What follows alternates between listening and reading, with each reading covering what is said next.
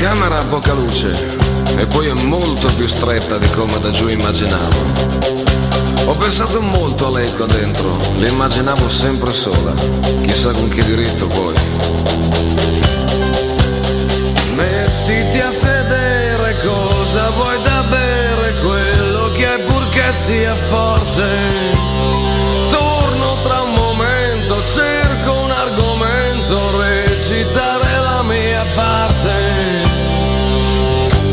Già, perché c'è sempre una parte da recitare. Si farebbe molto prima se lei tornasse vestita soltanto del bicchiere. Poi tornare così bella, bella, bella, bella, bella. Non era Cappadocio ed è proprio quella, quella, quella, quella, quella che io immaginavo. E la camera ora è un flacone d'odore di lei. Ba ba ba bambolina, ba ba fammi giocare, ba ba ba ba regalami un po' di calore, ba ba ba bambolina, ba ba la foglia d'ora, ba ba ba posso stare qui, vediamoci una scossa, prendiamoci una scossa.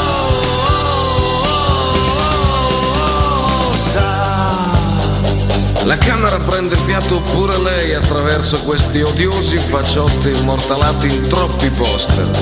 La bambolina è più vecchia di me, ma saranno i poster, le spalle e la voce che potrei essere suo zio. Dai, non te ne andare, vuoi un po' dormire, vorrei tanto che restassi un po'. Sì che si può fare, ma dovrei chiamare, dimmi dove hai il telefono.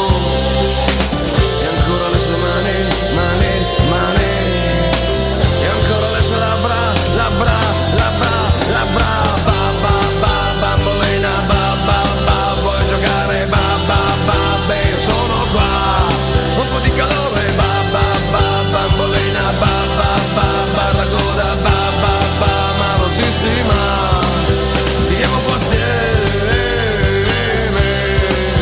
moriamo un po' assieme.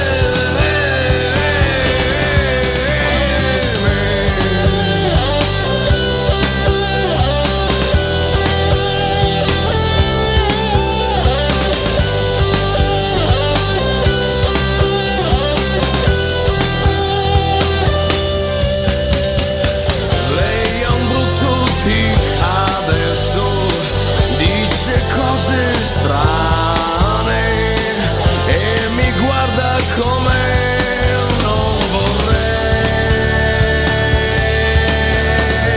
Adesso devo proprio andare, ti chiamo prima o poi, lo so che se voglio posso restare, ma non insistere dai.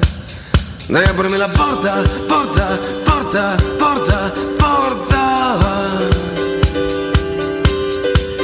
Mi vuoi aprire la porta, porta, porta, porta, porta. Ba ba ba bambolina, giù giù quella pistola, ba ba ba bene resto qua. Cosa devo fare, ba ba ba bambolina, ba ba vuoi che parliamo, ba ba non me legare dai, e sono un gioco nuovo, dimmi che gioco nuovo. Ba ba ba bambolina, giù giù quella pistola, ba ba ba bene resto qua. Cosa devo fare, ba ba ba bambolina, ba ba ba barracoda, ba ba ba ma velocissima. Viviamo un po' assieme, moriamo un po' assieme.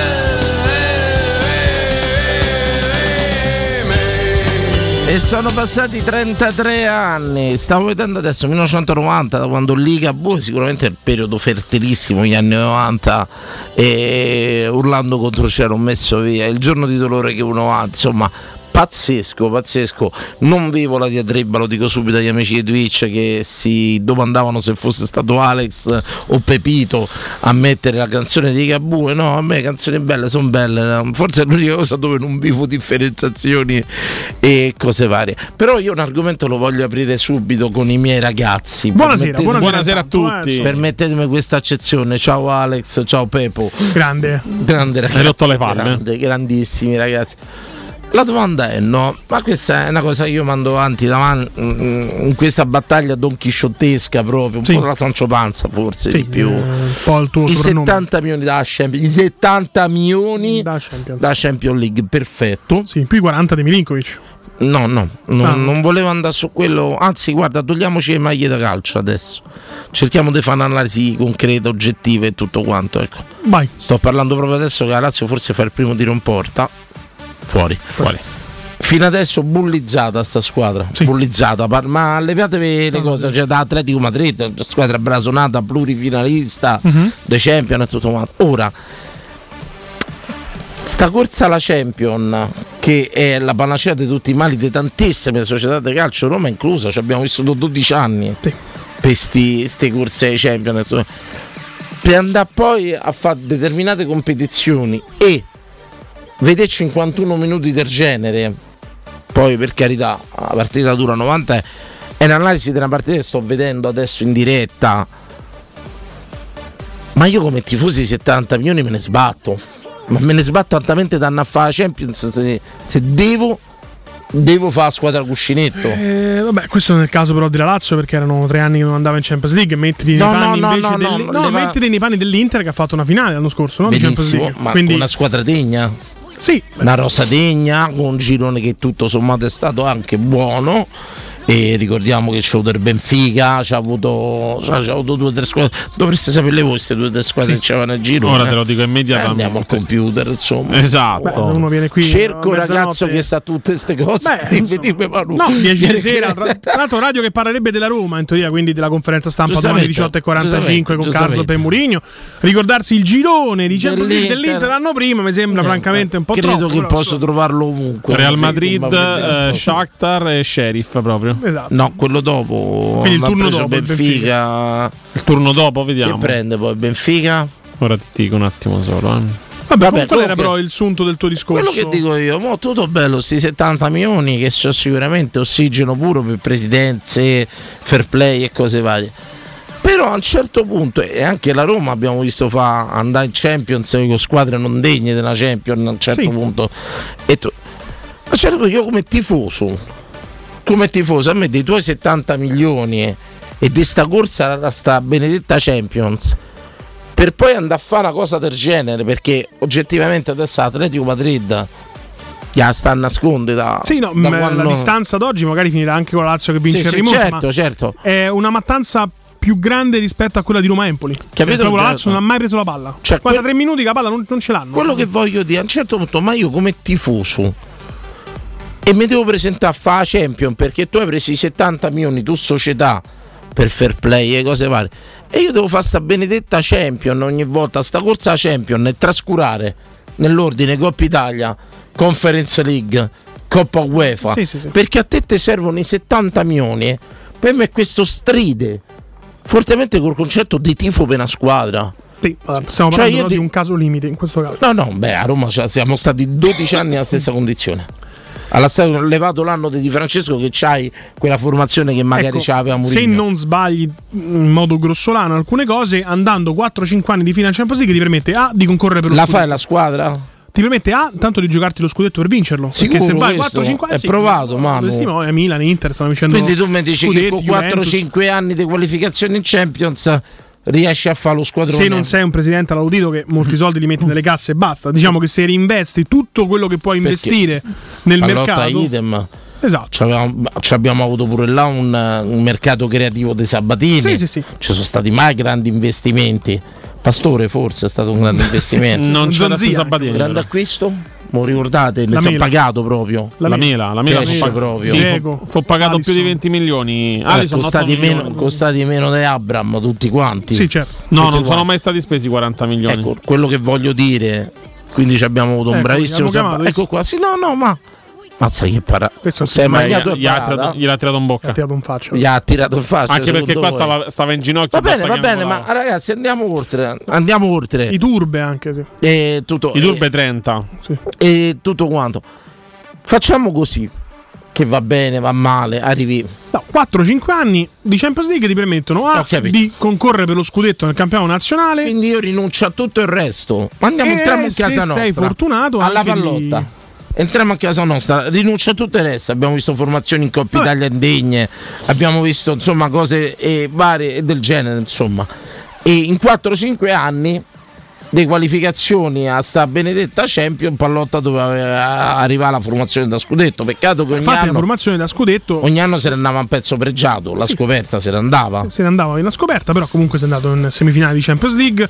Quella squadra, se l'allenasse oggi Mourinho, vincerebbe lo scudetto a mani basse, probabilmente con Salah, Dzeko, eccetera, eccetera. Esatto. Sì. Quindi se il presidente ha in mente anche un risultato sportivo e non solo un risultato economico, ti permette di dare continuità aziendale e sportiva. Quindi guarda l'Inter oggi la notizia per esempio è che il famoso Guangzhou Evergrande, che insomma grosso gruppo immobiliare cinese, stanno arrestando i manager, insomma, quindi lo stesso non fa parte di Guangzhou perché è Suning, chiaramente Zhang, però anche lì c'è un mandato di cattura a Hong Kong. La tua risposta mi soddisfa, dici Dani, investe per lo sport, cioè per vincere e finale Champions League. Cioè tu vai quest'anno forse vince lo scudetto. Tu vai 4-5 anni in Coppa Campioni, mi dici Dani, in 4-5 anni riesci a costruire una squadra degna. Io rimango sempre d'opinione, metto sempre la firma come ignorante, tutto su 2 anni così. La domanda che ti faccio è 4-5 anni di Champions League con i Friedkin, lo scudetto lo vinci? E forse fai anche una semifinale con Champions intento League. sportivo. Un intento sportivo dove loro comunque anche però tra mille difficoltà ti portano un campione l'anno. In una visione del calcio moderna, 3 anni come la Roma sono inammissibili. Cioè tra arrivare in finale a Coppa UEFA con sforzi in mani, arrivare in finale Conference League con sforzi in mani, è preferibile abbandonarle per andare in Champions. Questo no, infatti i vecchi non hanno mai parlato, no? No, fino a prova contraria. Quindi sono tutte diciamo che da 3 anni a questa parte non è stato mai rilasciato. Sono tutte supposizioni, quindi il fatto che a un certo punto Mourinho molla il campionato e si concentra sulla Coppa, possiamo pensare che c'è stato il beneplacito della società, se no Mourinho sarebbe stato esonerato, no? Perde la finale o mandi via. Perché io devo andare a Champions League, hai fatto una scelta azzardata, hai perso, ciao. Questo volevo capire, nel senso, ecco, rientro a gamba tesa, la strana Lazio butta via la Conference League, la Coppa Italia peggio che andate notte, escono con la Cremonese pure con chi escono loro? No, loro escono da cartellone, vabbè, andiamo oltre. E tutto quanto, te ritrovi in Champions? Sì, sta mai solide. Mi chiedo sempre perché fa Emanuele, soddisfa la mia domanda appieno, dice Dani, 4-5 anni in Champions e fai lo squadrone, ma zitto pienamente. Io mi tengo sempre i miei 2 anni. Sono usciti con la Juve. Sì. Era il Napoli con la Cremonese. Napoli, bravo Alex. E io mi tengo i miei 2 anni, insomma, dei finali, insomma, e a dispetto di sto calcio calcolatore che sicuramente a lungo raggio porterà a quello che dici te. Però mamma mia ragazzi, punta a tutto su 70 milioni, vanno a fare magari 4-5 anni di figuraccia o di niente e staremo sempre là, usciamo dalla Champions e miriamo la Coppa UEFA, l'Europa League. No, miriamo al quarto posto. Al quarto posto, sì, tra l'altro. Usciamo dalla Champions e tra l'altro dal prossimo anno se fai una figuraccia in Champions League ti rimane, perché non è che scendi, non c'è più l'ascensore, quindi no. Ecco, io nei panni del tifoso, quello che mi hai prospettato te, Dani, sopporta 4-5 anni di uscimo e arriviamo quarti. Uscimo, arriviamo quarti. Io oggettivamente 4-5 anni del genere per me è un giro dantesco. Ti dirà Dani, te ne sei fatti 12 così. Uscimo, arriviamo quarti. Uscimo, arriva a quarti per uscire. A quarti per uscire, sì, cioè capisci che voglio un circolo vizioso quando però si insegue quasi, solo un discorso economico, sì, certo, non un discorso sportivo. Però mi capisce a me, Emanuele, nel mio ragionamento molto spicciolo, un po' ai conti della serva, diceva mio padre. No, perché poi uno si plasma anche un po' nelle mediocrità, no? Se tu sguazzi e nuoti sempre nella mediocrità, a un certo punto pensi che è il tuo ambiente ideale. Le altre squadre giocano per vincere. Oggettivamente, no? In Italia il discorso è diverso, sarà perché non c'è più attrattiva, perché i soldi sono finiti, perché i diritti TV non offrono niente nessuno, perché le partite vedemo in differita, non lo sappiamo i vari motivi, perché è stato dato il calcio in mano a gente forse non troppo capace, ma sicuramente è l'Italia la stortura, oggettivamente le altre parti da poi scemo quale so, mi dicono grazie al cavolo, probabilmente mo direbbe qualsiasi tifoso, qualsiasi squadra, ma ad oggi insomma, io tra 4-5 anni aspettate fammo squadrone, se te lo fanno come dici te, se c'è l'intenzione sportiva pure, non lo sappiamo, ma mi tengo sempre 2 anni così, che poi problemi societari ci siano, che ci siano i debiti, che ci siano i limiti sul mercato, attenzione, limiti sul mercato, perché non puoi spendere, non puoi fare, però abbiamo visto un buon lavoro del direttore sportivo di Diaco Pinto, sì. Un allenatore che veramente ha spremuto l'ultima goccia proprio di nettare da ogni giocatore, portandoci a 2 finali. Io questo calcio, ti ripeto, rimane come tifoso, Manuel, però rimane sempre un arcano. Però per questo ti dico di capire anche nelle sfumature, 50 sfumature di giallo-rosso, la differenza tra, seppur 2 proprietà americane, c'era chi ha investito all'inizio per poi prendere i frutti e a cominciare a vendere i giocatori a mercato chiuso, vendere in una finestra di mercato in un'annata sola.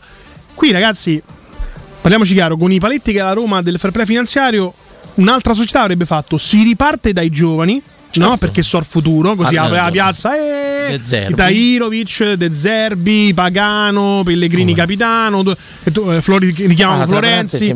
Esatto. Vi posso dire una cosa? Sì. Il mio calcio di Francesco proprio. Cioè io nasco con calcio, ho 50 anni, ho visto un'azione del Brighton De Zerbi, 30 passaggi. Sì. Cioè a casa mia la grande azione era quella del passaggio e stavi in porta. La transizione offensiva veloce. E qui sono 30 passaggi e gol. Beh, lo vede anche Ranieri, palla in giù, palla su e si va avanti. Io cresco in un pallone che con 3 passaggi stavi in porta, era una grande azione. Che diciamo con 3 passaggi sei arrivati in porta. Ma che tu coglione, se vedi qua azione. Sì, l'ho vista stamattina. Tu lo sai, io ho disturbi da attenzione. Se vedi qua azione, Emanuele, l'hai vista te, Alex, e tutto quanto. Ah, regà, io sono fatto tu palle. Ora è tutto un calcio strambo. No, però ti volevo dire per finire il discorso che un'altra società si trincera dietro il problema economico e ti dice ripartiamo dai giovani, diciamo linea verde, allenatore progressista con le idee innovative. Quante volte abbiamo sentito ste cazzate? Invece io sono contento che Tahirovic via subito dai coglioni, no? Faccio cassa e prendo Lukaku e c'ho Mourinho in panchina. Meno male, questo è il calcio, lo sport, vincere almanacchi, mettere il proprio nome dentro. Io faccio l'esempio, prende il giocatore conclamato come Paredes, campione del mondo, a me non piace, lo sai personalmente, però via, tu a Mourinho gli devi da quello, Mourinho ti mette in croce, se fa più a Lukaku, per quello io non capirò mai come si possa mettere in discussione l'allenatore che vorrebbe quello che voglio io, no, ma neanche, c'è un problema in attacco, non devi a Lukaku, c'è proprio preso il più grande attaccante che c'è sta al mondo, insomma, e ce ne sono pochi come lui, c'è sta Haaland e tutto il resto.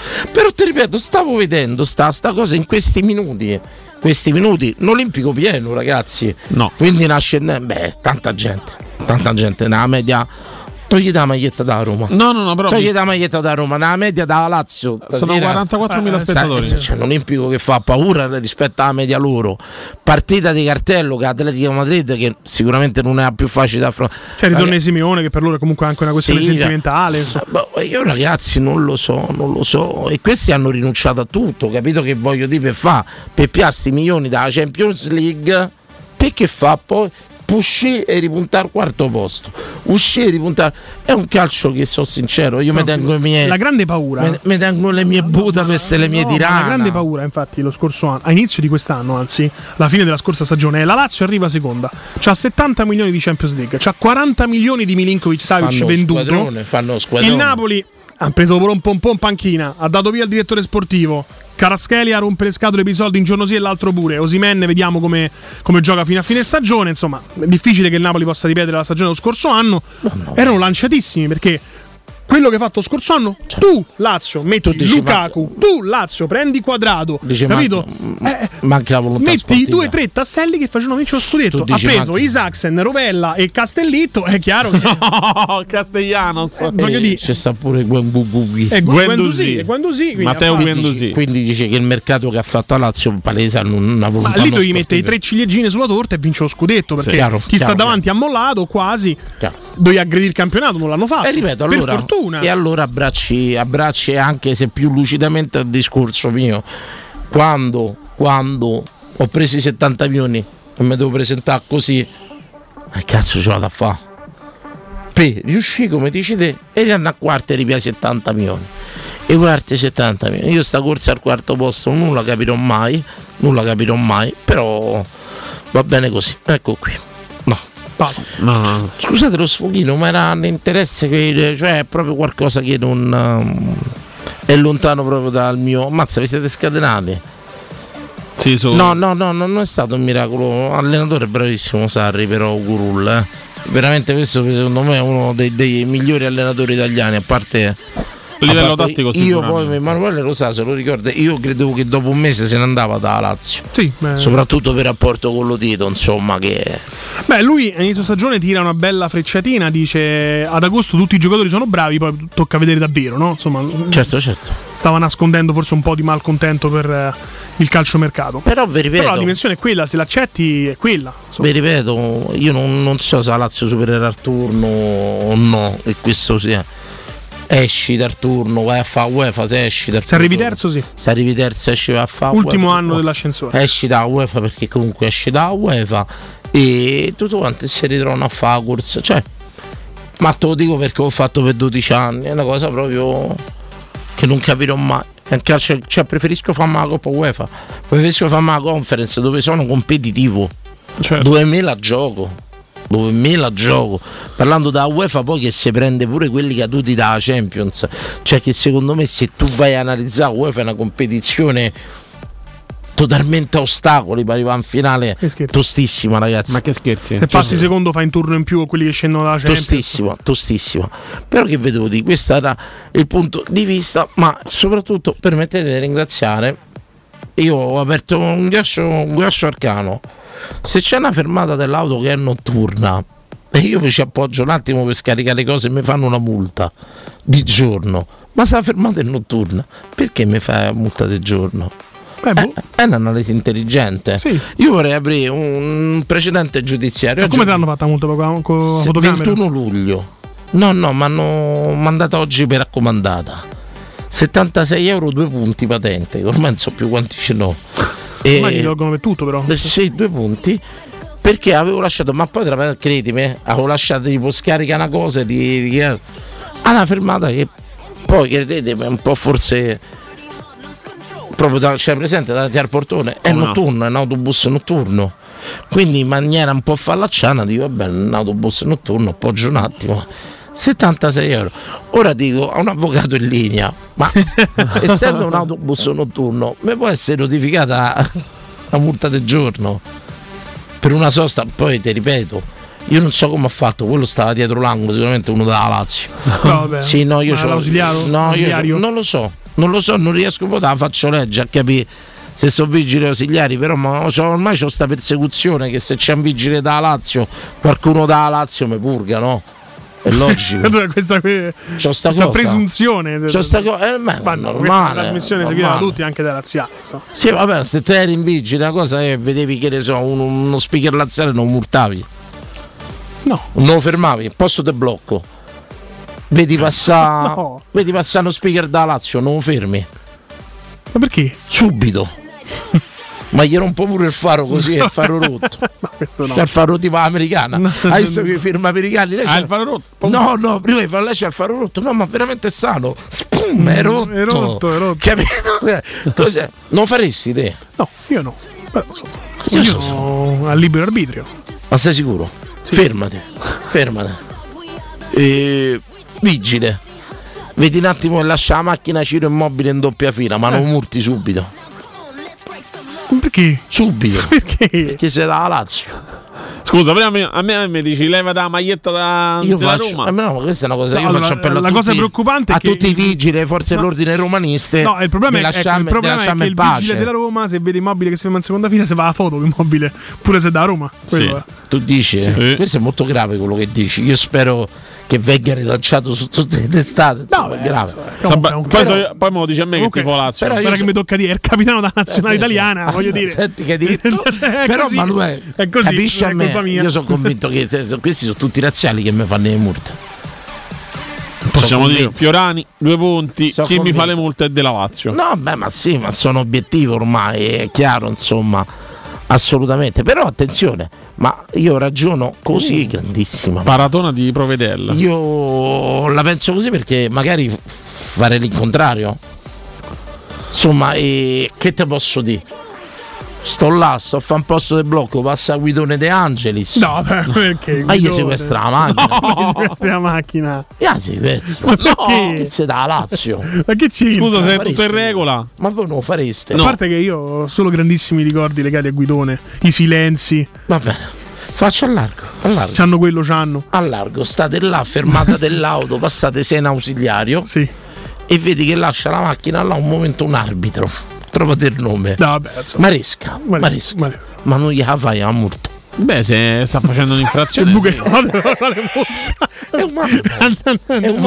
Vabbè, e allora siete 2 criminali. Io voglio aprire pure questa cosa. È umano che sti vigili razziali mi fanno la multa a me. Ma sono super partes. No. So da Lazio e mi fanno la multa. No, vabbè. Posso dire non mi dire verbale? No, non puoi dire che sono verbale. Su questa cosa qui della fermata notturna invece indagherei. Che magari non lo sapeva chi ti ha fatto la multa e non si può notturno, attuare, non lo so. Ma poi attenzione, non è che ci ho lasciato un giorno. Va bene, facciamo questo perché 5 minuti un giorno non cambia niente. Sì. Se lancia postare. Ma avesse 4 frecce? Tutto, la prima cosa. Tante volte lascio pure il microfono alzato per fargli più subito la targa sopra. Piateva la macchina, ma no la targa. Ma c'è quella davanti comunque. Che lo so, purtroppo. E tutto quanto. Però è palese che sono un bersaglio del corpo dei vigili urbani perché so da Roma. Ma perché? Approfondiremo. Mi trovate il comandante dei vigili urbani? Non credo che. Fiorani, obiettivo dei vigili razziali. Ma magari il direttore Fabriani lo fa intervenire al GR delle club vigili urbani? Guardi se c'è un Lazio club vigili urbani perché li chiamo e gli dico dovete finirla di farmi le multe. Capito? E andrò alle Iene per sta cosa. Ma no, mi pare eccessivo. C'è sta? Allora. Lazio Club, municipio, qualcosa perché magari lo celano dietro il nome. Una cosa così non diretto, capito? Va bene così, va bene. E niente, 70, ma poi 2 punti. Aspetta, andiamo oltre. 76 se la paghi oggi, se la paghi dopo 5 giorni 102 euro. Se fai ricorso e perdi il doppio invece. Attenzione, una volta era così. Anche ma potresti pure pagare, ma lui 76 euro poi ti do. Voglio dire, allo stato attuale non mi fa buttare 30 euro, paga ma subito poi ti do, no? Metti la mano sulla coscienza. Poi, ma i 2 punti, cioè ma che ho fatto? Dai, l'autobus notturno, fermato notturno, lasciata la macchina e va bene, 2 punti patente, ma che t'ho fatto? Io non so se mi arriva pure la denuncia per molestie sessuali. No, perché? Fermata? No, perché una dei querelanti là è donna, capito?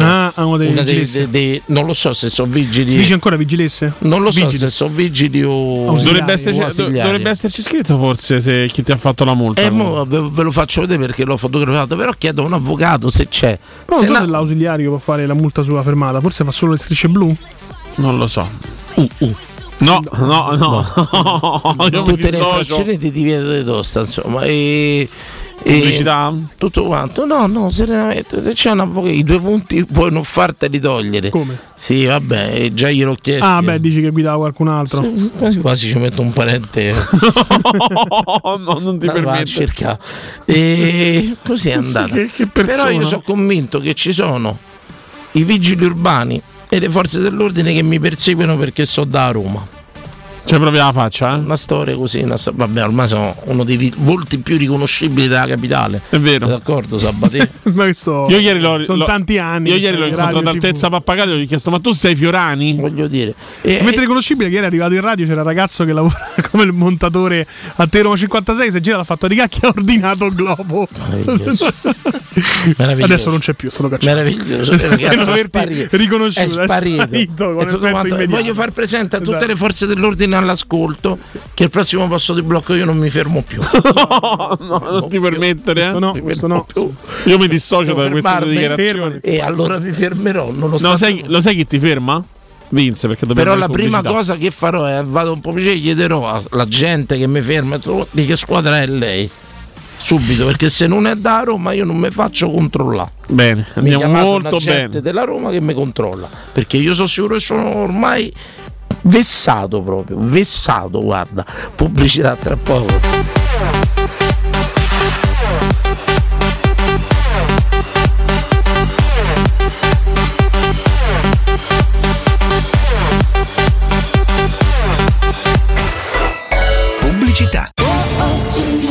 C'è un solo posto in Italia dove puoi salire a bordo di un cinema volante, sfidare la furia dei dinosauri,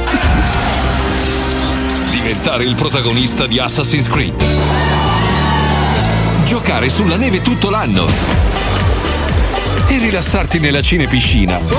È Cinecittà World, il parco divertimenti del cinema e della TV. Scopri tutte le novità su cinecittàworld.it. Ciò che siamo ci rende unici.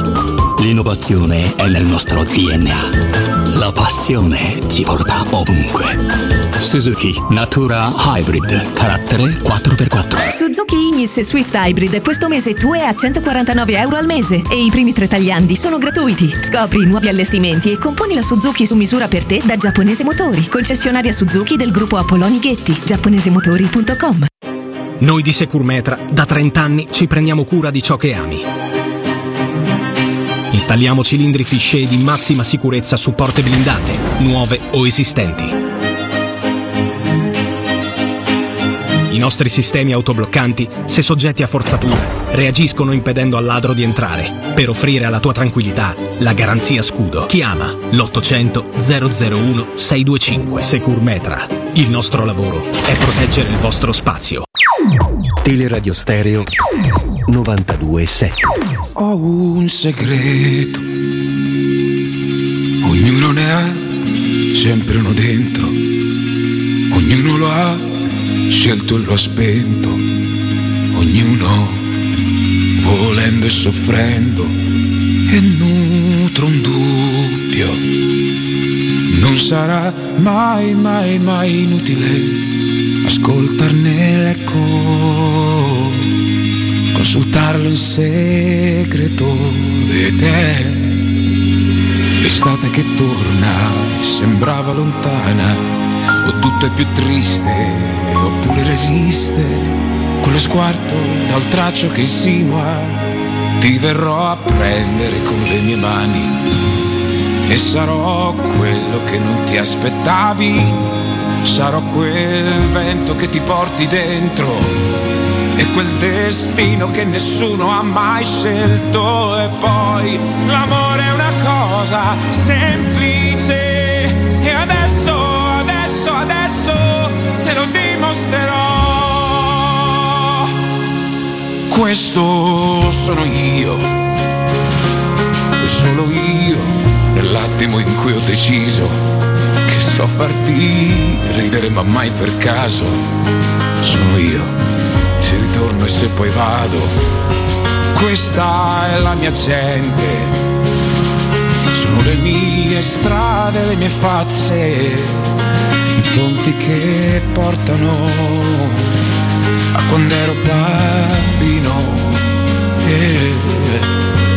bruciando ricordi ed essendo sincero rimango presente ma non sono com'ero, e quella voglia di dirti ridendo ti verrò a prendere con le mie mani e sarò quello che non ti aspettavi, sarò quel vento che ti porti dentro e quel destino che nessuno ha mai scelto. E poi l'amore è una cosa semplice e adesso te lo dimostrerò. Amore mio, prendi le mie mani ancora e ancora, come chi parte e non saprà mai se ritorna. Ricorda, sei meglio di ogni giorno triste, dell'amarezza, di ogni lacrima, della guerra con la tristezza. Tu sei il mio cielo. Sì, sei il mio cielo.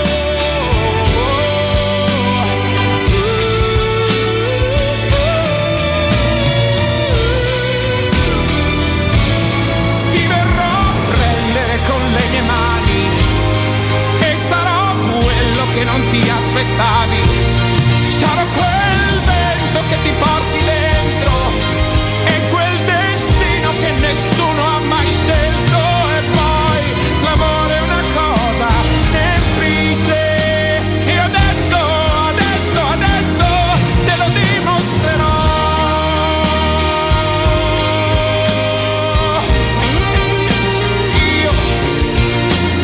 L'amore è una cosa semplice, ce ne abbiamo tutti la dimostrazione. Di oggi la notizia che Tiziano Ferro divorzia dal marito.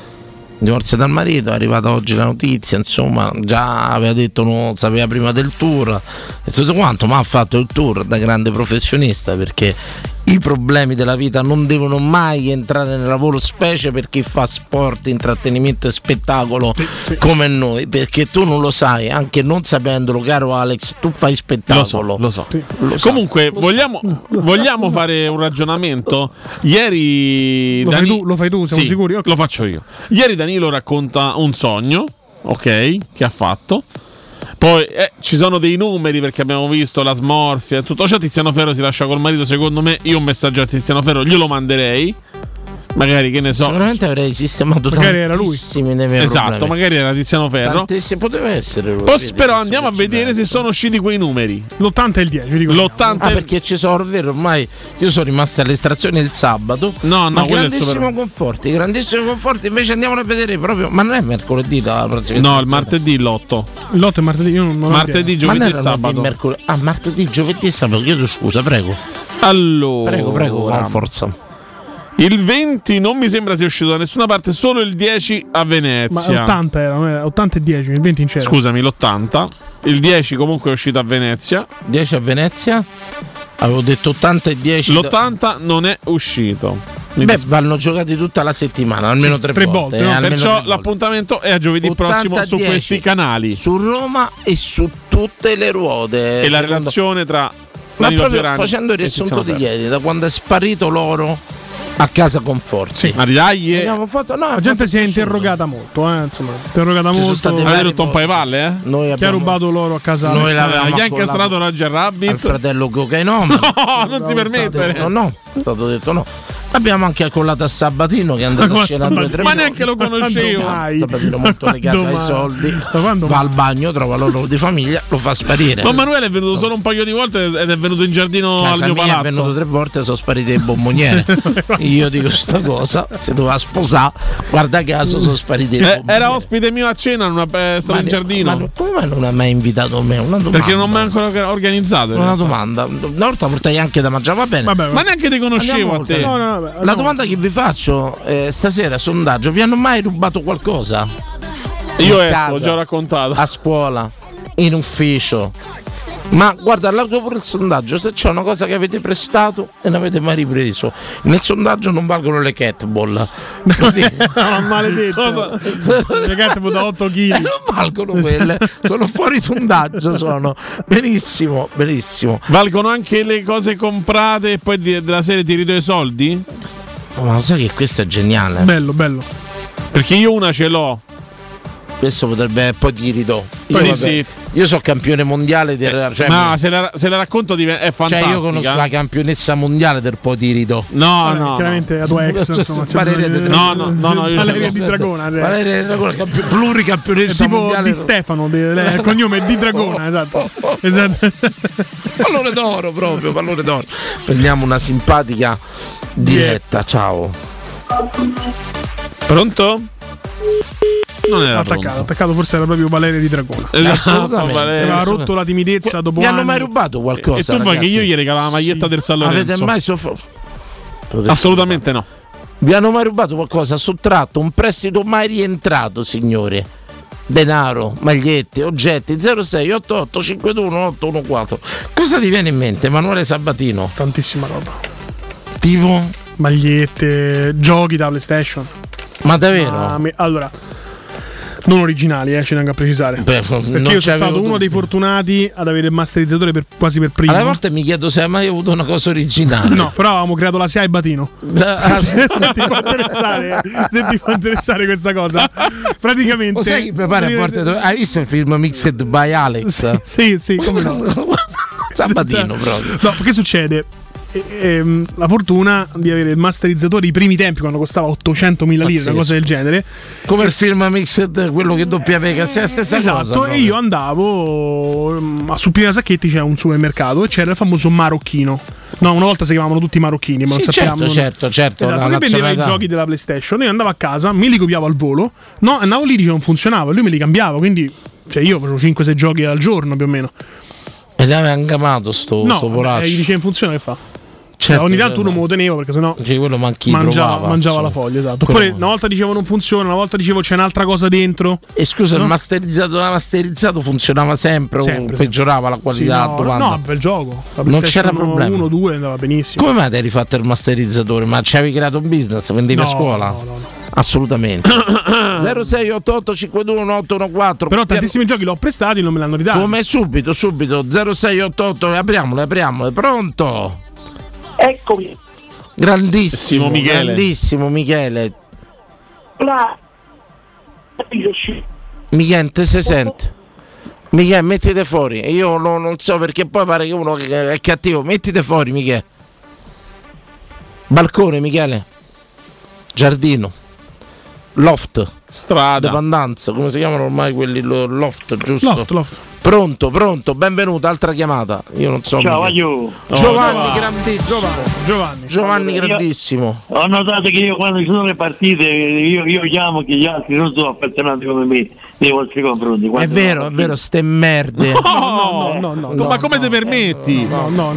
Chiedi scusa agli ascoltatori. No. Perché io comunque siete la mia trasmissione preferita. Poi a volte chiamo quando come in questo caso. Mi fate una cosa, non abbiamo censurato Michele, non si sente, raga. Io non so se io non l'ho fatto, no, per carità. Glielo dico agli ascoltatori miei. Giovanni non c'entra niente, ragazzi. No, Giovanni stanno a piacco te che dice che non io posso lasciare la linea a voi perché voi siete No, dicono che non fai parlare a Michele Caruso, Giovanni. Ma non è vero. Per carità. Giovanni sei omofobo, c'è la gay. No. Però vorrei un vostro parere per quanto riguarda.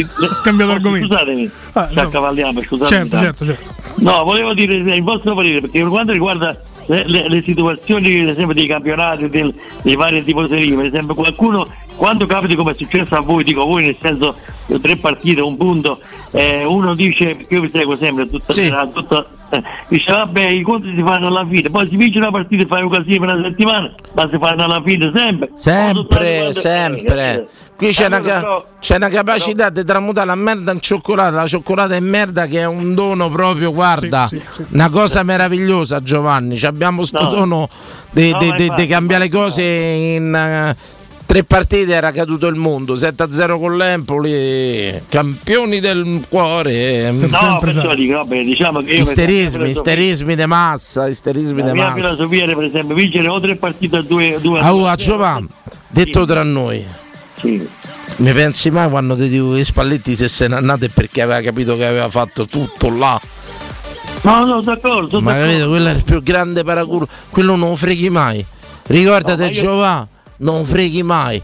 E quando ho visto che se n'è andata dal Napoli è perché lui sapeva ma è evidente che era andato tutto bene quell'anno. Ma io sono d'accordo, ma io veramente, allora io come tifoso di Napoli, come poi leva che avete preso la scelta, aspetta, aggiungiamo a seguire, hai preso Garzia, che perché dopo una serie di bravissima persona, ma non lo ritengo uno stratega. In un paese civile uno che toglie Carazzella e mette Zerbin dovrebbe essere arrestato. Ma come si fa? Dovrebbe essere proprio previsto dall'ordinamento giuridico. Io sapete quando ho capito De Garzia che secondo me non potrà mai essere un allenatore di spessore?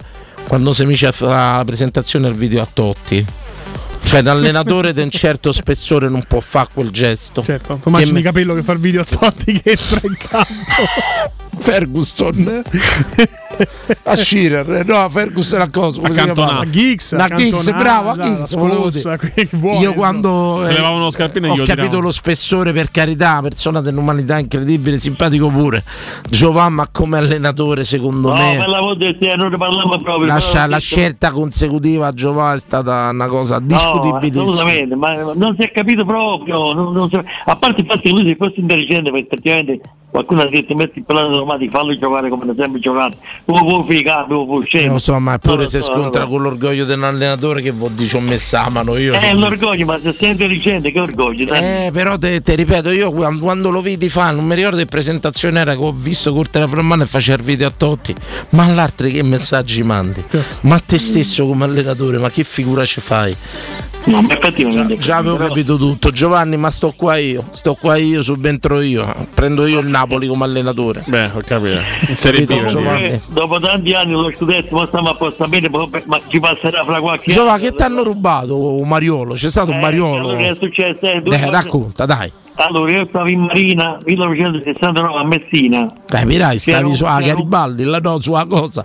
No, io stavo sul dragaggio di Vespucci. Così è una barca bellissima, quella di legno. L'Americo Vespucci. Io stavo su Vespucci. Quanta ignoranza. Dani, prego. Se io ti dico che mi volevano. Allora, dai, se ti dico una cosa mi dovete dire sulla parola. Perché ero fidanzata con mia moglie, che adesso sta di là. A me, io ero 1,78 m e mi volevano mandare al battaglione San Marco sulla Vespucci. Mia moglie ha detto, mia moglie ha sempre fidanzata, che ma che fate, mi metto a giù comune, non ci vedremo più. E io non accettai. Troppi 50 anni sono ancora bestemmiando. Insomma, battaglione San Marco, gira il mondo sulla Vespucci, voglio dire. Capirai, ecco. Tanta roba, Perciò tanta roba. dopo Tiziano Ferro anche Giovanni si lascia con la mano. Recentemente c'è stato un l'inchino navale della porta aerea americana, l'Americo Vespucci che passava. Sì, mi ricordo. Io ero stato preso sulla Vespucci come ancora. Io pensavo è buono. Cazzo ridete. Comunque mi chiami Alex, un po' sorride. Hai ragione. Comunque questo ragazzo mi rivuole sotto dallo stipendio dall'armadietto. Io lo denunciai, ma dopo c'ho un rimpianto perché lo fecero il processo a Palermo. Fu accusato di insomma cose che io ero ha fatto beve Giovanni, famiglia. Non l'avrei mai fatto, non avevo 19 anni. A me mi hanno rubato 100.000 euro al Armadietto militare. So pure che è stato 100%. L'ho rivisto pure la cosa dopo i 3 del miliare. È di Trento? No, adesso vive come? È di Trento? No, era tifoso della stessa squadra di Giovanni. Però adesso vive a Mantova e fa l'elettricista. Era Sabatino? Posso dire, la piotta è servita. Sì. È servita assolutamente. Giovanni, ma tu ce l'hai detto, lui ha capito comunque che tu lo sapevi, gliel'hai fatto capire. Sì, certo. Ho detto, vedi come ti sei sistemato bene. E tutto quanto. È stata 100.000 lire spese meglio da vita mia. Giovanni, noi ti ringraziamo della chiamata. Ringrazio a voi della compagnia che mi fate tutte le sere, e quando posso chiamo e quando viene lì mi fa piacere salutarvi. Grazie Giovanni. Grazie. A tutti, a tutto lo staff. Quella volta che vi hanno rubato qualcosa in casa, in macchina e tutto quanto, guarda, la vorrei sentire, ma preferisco sentire, penso, un ascoltatore che te. Non so se il sentimento è comune negli studi. Maledetti. Anche il fonico crede. Pronto. Prendetevi l'eco. Pronto, sì. Ciao, potresti spengere la radio, abbassarla almeno? Ce l'ho spenta. Ottimo, ti sentiamo bene adesso, grazie. Ettore Gemelli Garbatella. Un grandissimo Ettore, caldissimo. Ciao Ettore. Grandissimo, medio, va bene, così era un grandissimo, un superlativo assoluto. Senti, di che stavate a parlare, che mi sono collegato solo adesso, Dani? Se vanno rubato mai qualcosa, in pratica ti spiego. È sparito l'oro a casa Conforti. Allora ci siamo un po' divisi tra parenti e amici, il fratello che pippava. No, e basta con sta storia. Tutte le gente metropolitane poi che smentite. Aiuta tanto a far carriera il fratello tossico. Ragazzi, il fratello tossico, voi sentite tutti. Poi abbiamo detto anche la badante, quella che fa le pulizie dell'est. Hai avuto badanti. Tutti stereotipi, tutti il vicino di casa meridionale. No. Abbiamo incredibilmente nessuna delle tre. Nessuna delle tre. Insomma, eravamo andati quasi a colpo sicuro. Invece stereotipi caduti così. Niente, esatto. Non sapremo mai chi ha rubato l'oro a casa Conforti. Però vi abbiamo chiesto se pagate, ve lo dico, dai. Vanno mai rubato a casa o vanno rubato qualcosa, magari una festa? Prego. Per fortuna no, mi sono perso una cifra di cose, Danilo, però non mi hanno mai rubato una cifra. L'ultima cosa che mi sono perso è il portafoglio con lo stipendio. Ha segnato Provedella al 94esimo. Ha segnato il portiere della Lazio. Ma che sta a dire? Incredibile, ragazzi. Ma ha fatto un gol. Ha fatto un gol bellissimo. Che Abram non lo fa manco se ragazzi. Vai l'interfono, ragazzi. C'è Simeone che sta che nessuno poteva immaginare al numero 94, Provedella ha fatto gol al 94esimo. non si riprenderà neanche il gioco perché l'arbitro ha fischiato la fine. Finita. 1-1. Non ha fatto neanche un sorriso. Ma come fai? Aspettiamo il replay, Ettore, un attimo. Incredibile. Provedella ha regalato una gioia pazzesca alla sua gente. L'ha aspettato 16 anni per tornare. In pratica è salito, la Lazio perdeva 1-0, partita pressoché dominata. L'Atletico è salito nell'angolo della disperazione. E incredibile, vabbè, basta un attimino solo. E tutto quanto. Allora c'era pure un rigore, secondo me. C'era pure un rigore. Aspetta, cross a Luis Alberto. Aspettate un attimo, cross. Ma ha fatto un super gol. Un gol stupendo. Ragazzi, super gol. L'incornato da attaccante. Ma perché dalla Lazio? La Lazio siamo noi, ragazzi. Tutte le sere dalle 22 alle 24 sui 92.7 i cuori biancocelesti, raga. 0688521814 dallo stadio, chiamateci. La grande Lazio. Ragazzi, per solito Ettore ci fa un attimo il laziale che così famo un po' di audience, diciamo pure ascolti bassi. Lo so, ma noi dobbiamo fare i sordi. Noi dobbiamo fare i sordi, stiamo in mezzo a una strada, abbiamo un'altra cosa. Ragazzi, aquile stereo. Vola come l'aquila, Provedella, vai. Ettore. È coincisa con la tua diretta un evento quanto nefasto proprio. Vabbè, siamo più no, ma noi non puoi capire. Carissimo Ettore, io voglio bene a tutti, però se sono sorci. Te vogliamo bene. No, dobbiamo prendere l'uscita dallo stadio, Ettore, abbi pazienza. Bottacato, dai. Che prendiamo subito. Ma voi avete detto in poche parole in diretta che ha segnato il portiere della Lazio? Sì, è successo.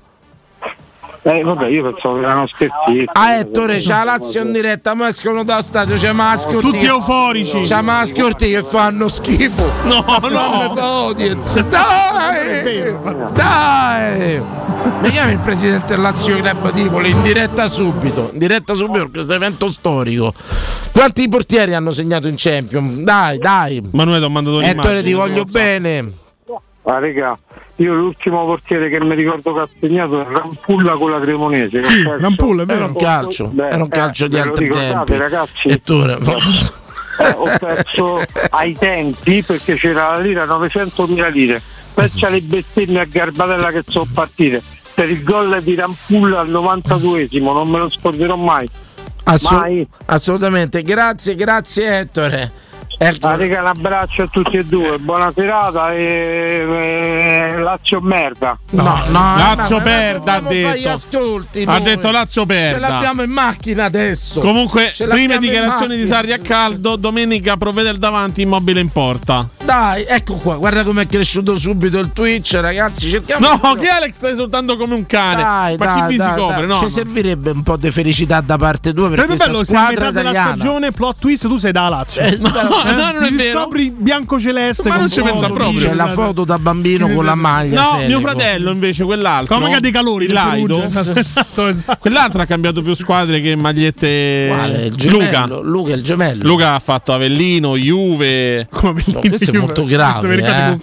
Cioè, io confermo, no. Io ti denuncia. No, dico la verità, questa Luca, è la verità. Che è un'icona della curva sud, poi tuo fratello. No, diciamo le cose come quindi Juventus Avellino poi arriva dal centro Italia, si è fermato. No. Roma. Saranno arrivati allora, Avellino inizialmente da bambino per mio padre, perché mio padre è di Avellino. Saranno arrivati alle macchine? Ancora no. Stanno a festeggiare. Un attimino per fare. Tanto non ci sarà traffico stasera, non ti preoccupare. E per quanto riguarda mio fratello. Mi chiami Michele? Tanto. Michele? Caruso?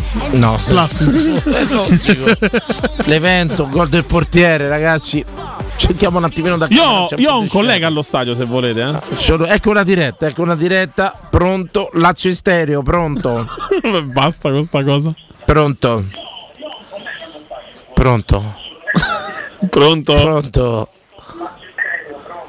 Pronto? Buongiorno, sono Grandissima Fabiola. Ciao Fabiola. Tifosa della Lazio, immagino. Che fortuna che c'hanno la gioia, brava Fabiola. C'hanno una fortuna. Io ho detto fino all'ultimo, ragazza, passerà. Fino all'ultimo. Meritato, pareggio meritato. Guarda Fabiola, ciao bella, come stai Fabi? Tutto bene, cucciolona? Sì, tu? Tutto bene. Senti, ti volevo chiedere, ti hanno mai rubato qualcosa, Fabiola? Hai mai subito un furto? Quanti? Raccontaci il più eclatante.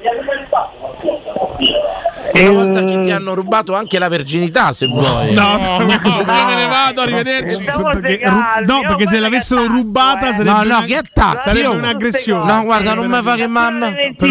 A me una cosa che non sopporto è quando mi attaccano. Uno sta a discutere e mi attacca. Ma io dico, come ti permetti? Se l'avessero rubata sarebbe un'aggressione. Cioè, ma come ti permetti? È una molestia. Scusate, ma come ti permetti? No, ma hanno rubato l'uomo, il marito. Vedi? Ma proprio sposata. Ero sposata. Che è stata? Perché non lo sapevi? Che è stata? No, non me l'avevi detto. Perché mai tenuto nascosto che eri sposata? No, è l'uomo, mi hanno rubato il marito. Ecco. Cioè Fabiola, a me se sei stata sposata non cambia niente tra me e te. Non sei geloso, caro. No, geloso di che? È un passato che non ti appartiene più. Adesso ci sono io e te bisogna. Ma certo. Ci sono io. Sono proprio contenta. Ma che hai detto? Ci sono io. Fabiola, io chiedo scusa da parte di questo animale che è accanto a me. Non ti permette, io so amare profondamente. E chi è che te l'ha shippato? Non ci ha mai raccontato mai. Chi è stata? No, è una di testaccio. Una vigliacca di testaccio? Sì, lui è di Ostiense. Lei è romanista, sicuro? Stava proprio vicino. No, questa non so se è romanista o no. È di testaccio. Romanista sfascia famiglia, possiamo dire. Bravo, rovina famiglia. Prossimo striscione romanista rovina famiglia. Tanto ormai è andata, ormai sono quindi 13 anni. Che devo fare? Niente, ma c'è solo guadagnato, anche visto che sono stati 16 anni per lei. Diciamo che ci ho guadagnato pure, che ormai era meglio così, guarda. Assolutamente. Mentre materialmente ti hanno mai rubato qualcosa, hai prestato qualcosa che non ti è mai tornato indietro? No, una cosa che io ho prestato delle cose, sono sincero, però non ho più prestato niente. Ho imparato la lezione da giovane e non ho più prestato niente. No, fortunatamente no, Danilo, ma no, questo no. Fortunatamente no. Senti, no. Tutto bene per il resto, Fabi, mi ha fatto piacere sentirti. Grazie, anche a voi mi piace vederti, siete tre simpaticoni. Grazie, guarda. Ma da tizio sempre un pochetto. No. No, stato così grande. A me piace troppo con quella barba, comunque, guarda, sei troppo bello con quella barbotta. Ce lo sai, di birra, il baffo si impregna. No. Vabbè, dai, sono solo fortuna, questi hanno solo fortuna e fortuna. Fabiola, se te più Fabiola, se te più te sfunno. Io mi dissocio. Questa è una minaccia. Gli piace quando Fabiola ti piace. Ma non lo sai. Ma senti io sono su Senti Facebook, che ride imbarazzata. Ma tu mai? Io sono sempre su Facebook, ho fatto anche altre foto, vado a vedere stasera, magari in un momento di solitudine. È meglio che guarda, possiamo chiudere il microfono. Grazie Fabiola, grazie, le vado a vedere, grazie. Baciano a tutte e tre, buona ciao Fabiola. L'appello è a tutte le ascoltatrici di mandarmi le loro foto, assolutamente. Allora, ce ne andiamo in pausa, dopo mandiamo le registrazioni del grande gol di Provedelle, con la telecronaca di Alessio Nardo. Federico, sei vergognoso. Prende la macchina, vieni qui. Ci ha querelato. E tutto va, raga, ascolti bassissimi. Ma no, non è vero. Andiamo seduto, stanno a squillare. Ma che? Guarda là. Dai, che c'è macchine razziali, dai. Pubblicità. In occasione dei festeggiamenti per il centenario di Città Giardino, Teleradio Stereo presenta 2 concerti ad ingresso gratuito nella splendida cornice di Piazza Sempione. Venerdì 22 settembre, Giancane in concerto. Giancane che poi è lui. Ciao, sono Giancane. Sabato 23 settembre il Muro del Canto in concerto. Il muro che poi sono loro. Nuda come la bellezza, grande come Roma, santa e dissoluta Roma, ma non perdona. Entrambi i concerti saranno ad ingresso gratuito nella splendida cornice di Piazza Sempione, con il patrocinio del Terzo Municipio. Ehi, dove corri? Sto andando nei negozi Arte e Arredamenti. Rinnovano l'esposizione. Fanno una grande svendita con sconti fino al 70% su tutta la merce. Vengo anch'io. Non voglio perdere l'occasione di acquistare cucine, divani, armadi, tavoli, sedie e tanto altro scontato fino al 70%. Arte a Roma è in via dei Colli Portuensi 500, via di Torrevecchia 1035, via Quirino Maiorana 154 e in via Il Debrando della Giovanna 1, zona commerciale Massimina Aurelia. Arte.it con l'H davanti. Uffa, l'estate è finita ed ora ci tappiamo in casa. Ma no, adesso è il momento più bello per girare. Sagre, eventi, borghi e città d'arte. Con un camper possiamo andare dove ci pare e quando ci pare. Ma noi non abbiamo un camper. Allora noleggiamolo da Tecno Caravan. Tecno Caravan, via Pontina 425. Camper nuovi, usati ed anche a noleggio. Cercaci su tecnocaravan.com o su Instagram. Per la tua casa o per il tuo ambiente di lavoro, la Global Service Ambiente è la tua certezza. Global Service Ambiente progetta insieme a te, realizza e mantiene il tuo spazio verde, cura il tuo trasloco, effettua il servizio di pulizia. Global Service Ambiente gestisce i tuoi rifiuti liberandoti da tutte le pratiche burocratiche. Si occupa del tuo impianto fognario. Chiama il numero verde 800 998 784. gsambiente.it. Global Service Ambiente lavora per te, per rendere il tuo ambiente migliore.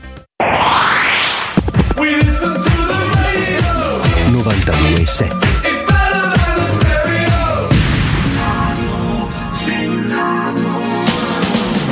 Io mi scorderò di te col tempo, lo vedrai se dico sul serio, io mi salverò. Da oggi a casa non mi trovi più.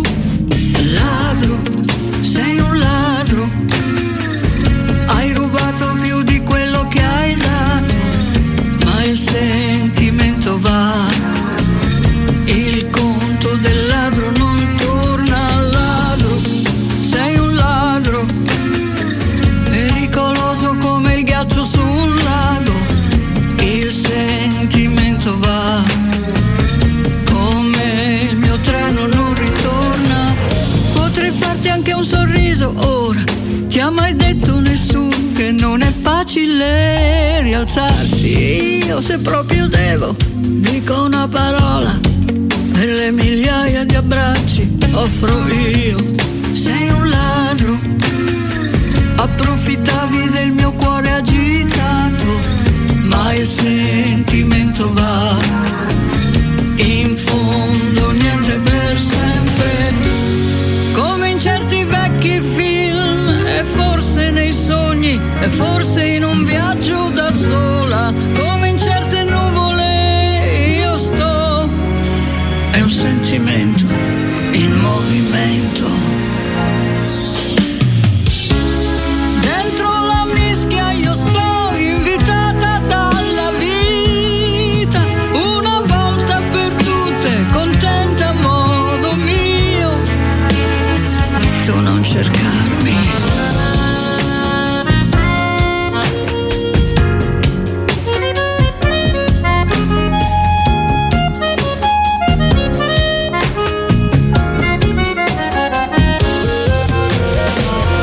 Io mi scorderò di te col tempo e la pazienza che ho. Sei un ladro, hai rubato più di quello che hai dato, ma il sentimento va, il conto del ladro non torna al ladro, sei un ladro, sono in tanti che inseguono un bacio, ma il sentimento va, e in fondo niente per sempre, come nei minuti che passano io sto, in un pomeriggio da sola, come in certe storie che parlano e parlano, Isaac, sei un palo di sentimento ferito, oggi mi ricordo di tutto, ora sono pronta, È salvato Provedel! Ha segnato il portiere!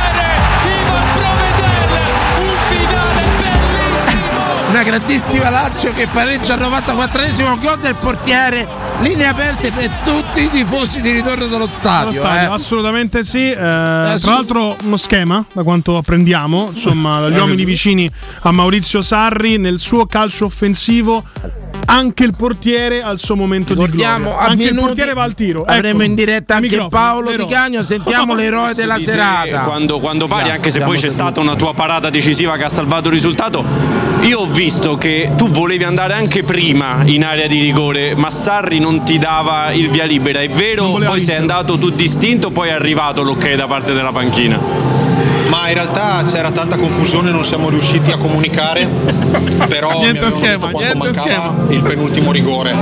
Sono passati 30 secondi, quindi voleva dire che di lì a poco avrei fischiato la fine e sono andato. Grandissimo per tutti i tifosi di ritorno. Appena smentito Sarri. Comunque non questo più Provedel. Per Provedel, se non lo sapete ve lo dico io, in carriera è il secondo gol, perché segnò il gol del pareggio, è l'uomo dei pareggi in questo caso, quando lui era il portiere della Juve Stabia, segnò il gol del 2-2 al minuto 95 contro l'Ascoli. Scarpa d'oro.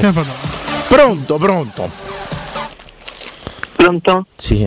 Un amico Aquilotto? È per me. No, Dani, sono Anastasia, guarda, mi ha fatto venire voglia di riattaccare quando Anastasia, noi siamo gli ascoltatori, non hai capito? Non ci frega niente. Sono tutti i potenziali clienti dei nostri amici sponsor. Bravo. Mamma mia. Anastasia, mi potresti fare l'aquilotta che mi fa audience? No. Ciao non esageriamo. Anastasia, ciao bella, come stai? Ciao, tutto bene? Tutto bene, non ci siete più venuti a trovare?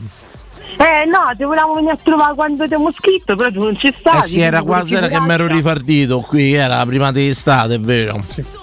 E poi no, mo cercheremo di riorganizzarci. Anastasia, ti hanno mai rubato qualcosa? Hai mai rubato qualcosa? Vai. No, a me mi hanno rubato, io ti ho chiamato per questo perché è il mio argomento, oltre che tutti i libri prestati mai tornati, ma soprattutto a me mi rubarono un gioco alle elementari e io ancora porto rancore. Cioè io ero fissata ad andare piccola con le Barbie e una mia compagna di classe che all'epoca reputavo amica mi rubò il computer delle Barbie che io poi ritrovai a casa sua. Ecco una cosa, ma io tuttora porto rancore, cioè io lo dico a chiunque. Anastasia, ti posso chiedere una cosa che fa anche informazione? Vai. Tra donne, un'amica ti ruba un giocattolo poi Troia. No. Vabbè, ma ero piccola. Era piccola. Ah no, dico, però oggi come la definiresti oggi tra donne? Non l'ho secondato. No, sempre una ladra perché ha rubato una cosa. No, perché tra donne se lo dicono spesso, capito? È una cosa che volevo capire. È un malvezzo. Però Anastasia, ma ti ha rubato sta Barbie? Il computer di il Barbie. computer di Barbie. Guarda, io nel senso, ma lo sai adesso col nuovo film che valore c'aveva? Ma l'ha mai contattata questa? Ma no, ma poi l'ho pure rivista, cioè non c'ho mai avuto. Ce l'hai il numero di telefono? Non gliel'ho mai detto. Ce l'hai il numero, gli facciamo uno scherzo. Dico, guarda, sono il nuovo ragazzo d'Anastasia, lei rivorrebbe il computer di Barbie. Non ce l'ho, se ne guarda l'avrei dato. Lo puoi trovare, un compagno dopo date classe, qualcosa? No, perché con quelli delle elementari ormai ci siamo persi. Sono morti tutti per droga. No. Ma sta cosa della droga da dove esce? No. E una cosa, mi devi rimediare il numero, che la chiamo, gli dico guarda io sono ragazzo nuovo d'Anastasia, questo arriva se dice io non c'ho più che sezione era la prima? Vabbè, quello ce lo facciamo dire. Anastasia, do sto obiettivo, sta mission, come direbbero a Milano. Mi devi trovare il numero di questa, che la chiamo per computer e gli dico tu devi far sciffare il computer Barbie. E non va a fine a male, capito? La terrorizziamo proprio. Lo famo? Non porto tutto sto rancore, però. No, vabbè, ma può essere pure che lo ripiamo, Vabbè, sì, se lo riprendiamo, guarda, lo incorniscio, proprio ci faccio. Ma che faceva sto computer? Era proprio un PC? No, ma era un computer piccolissimo, finto. Solo che io ce n'avevo uno, lei l'avevo invitata a casa mia. Dopo qualche giorno sono andata a casa sua, a casa mia era sparito, lei ce n'aveva 2. Io ho fatto 2+2, il computer me l'aveva fregato lei. Stop. Tu computer di Barbie, posso dirmelo zoccola? No. Ho rosicato pure io. Io rosico tutto. E tu non hai detto come mai la tua Barbie ha 2 computer? Scusami. No, ero una brava ragazza, cioè ero brava da piccola, non avrei mai detto niente. Posso dire una cosa, però io ti ho conosciuto pure da. Si vede che sei buona, una pacioccona. Ecco. È vero? Ti rubavano i giocattoli da ragazzina. Ma guarda, il resto no, mi ricordo solo questa cosa che mi è proprio rimasta impressa, perché ti ripeto, cioè io a distanza di ci porto proprio rancore. Io ho raccontato a chiunque ho conosciuto, non mi dovete rubare niente perché sennò mi porto rancore a vita. No, ma è una cosa che eri legata, questa t'ha fatta, insomma. Però guarda, adesso noi possiamo pure.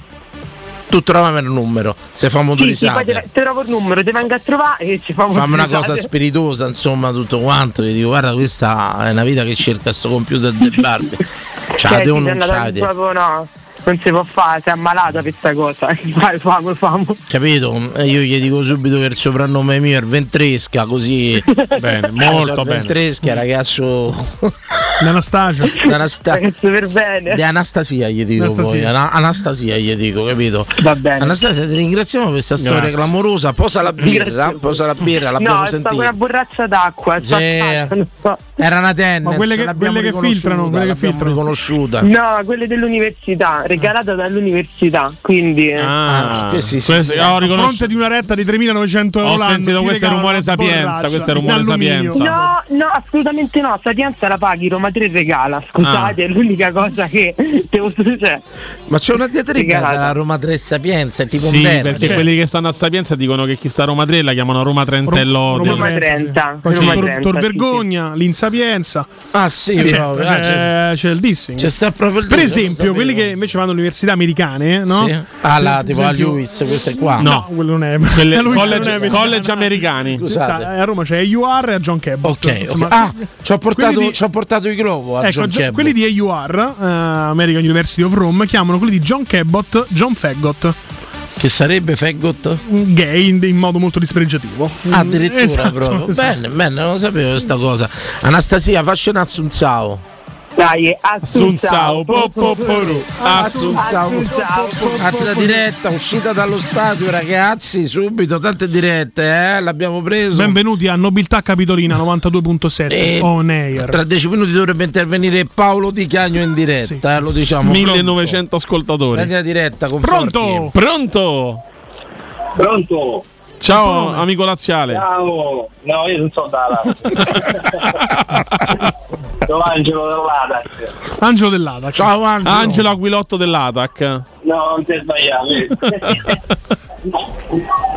Per cosa lavora? Angelo, mi hanno fatto la multa sulla fermata dell'auto notturno, ma è giusto, de giorno. Beh, non c'avevi il biglietto. No, ha parcheggiato la macchina sulla fermata. Ho parcheggiato la macchina sulla fermata per scaricare a casa. Tempo che sono sceso, mi hanno fatto la multa sulla fermata dell'autobus notturno. È un'ingiustizia. Dici? È del giorno. Secondo me è stato lui, lo sai. Fai la multa sul notturno. Ha chiamato, secondo me è stato lui, perché io cerco un avvocato per una class action. Se l'autobus è notturno del giorno non ce può fare la multa. Con la fermata del giorno a che serve? Però scusa, se l'autobus è notturno, la fermata del giorno a che cazzo serve? Ma ce ne passa solo uno di autobus apro là? Un precedente giuridico, sì, solo notturno. Ci ha fatto solo le notte, ma mi sembra strano perché mi sembra strano, c'ho io la multa. No, io la fermata che del notturno. A Viappia, fermata 5572. Ma se passa, lo da controllo. Ma la controlli, mi richiami allora, caro? T'hanno mai rubato qualcosa? La voglia. Raccontaci. Il mio amico mio mi ha rubato il tieto. Il bieto? Sì, è il motorino. Il tieto? No, è il mio amico tuo. Te giuro. Raccontaci. Una varia non ci devo garantire. Come ho fatto? Ti ha detto fammi fa un giro e non t'ha più riportato? No, stavo parcheggiando sotto casa di un altro amico mio, l'avevo riverniciato, non sapeva che era il mio. Questo è il primo. Poi t'ha detto, t'ha ridato? No, ha voluto i soldi, ha voluto i soldi. Per cavallo di ritorno.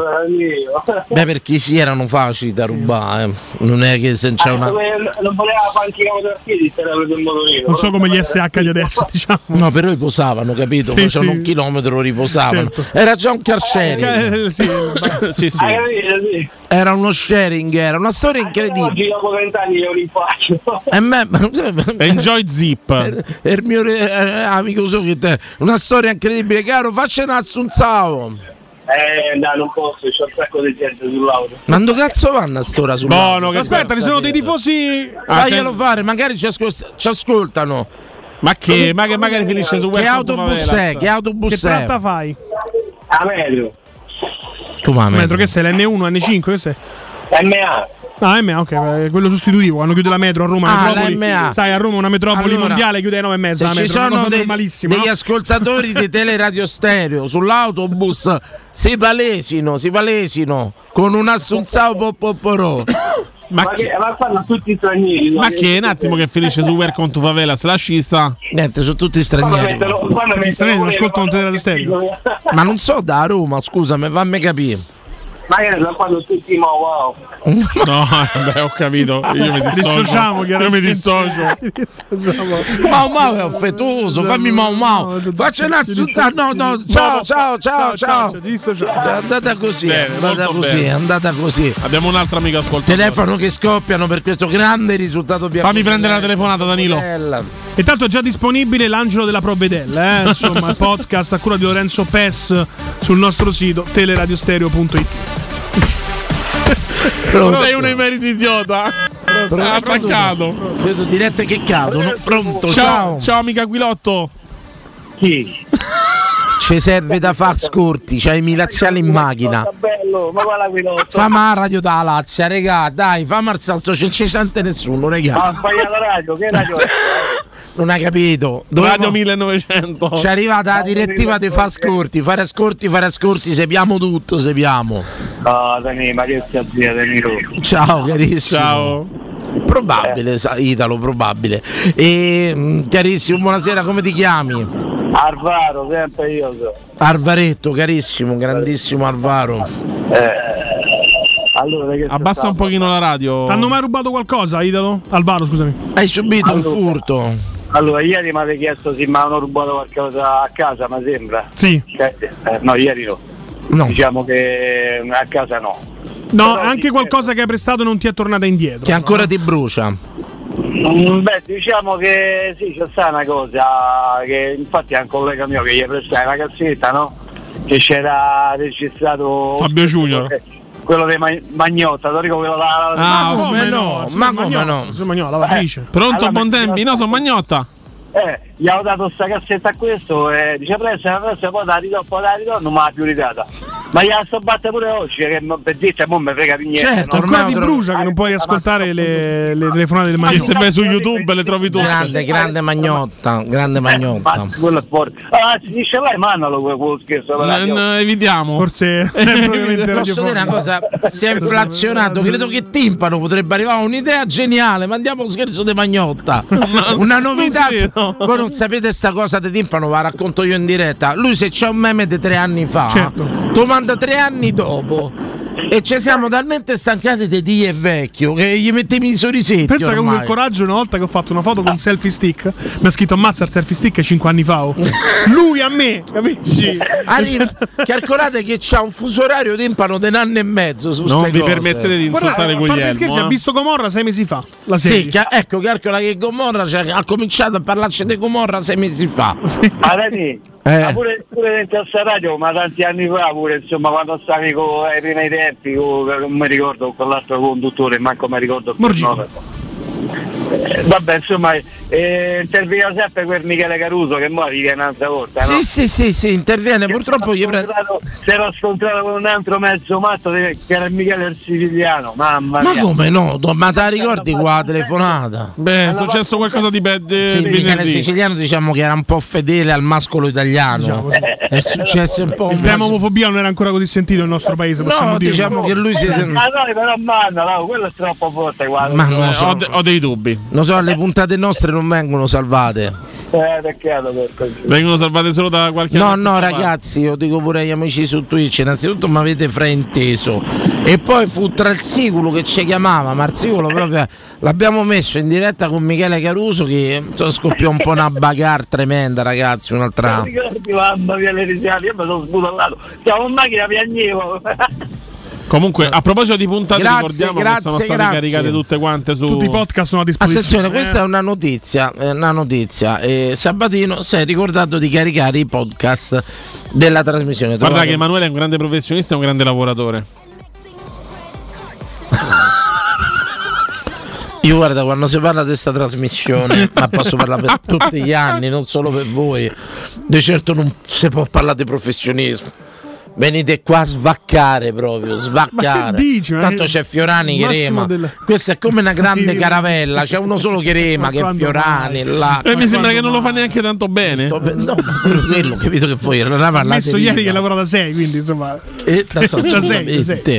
Assolutamente. Cioè, io cerco di far 6, ma qui c'è gente proprio che c'ha proprio zero. Pronto? Pronto? Sì, ciao.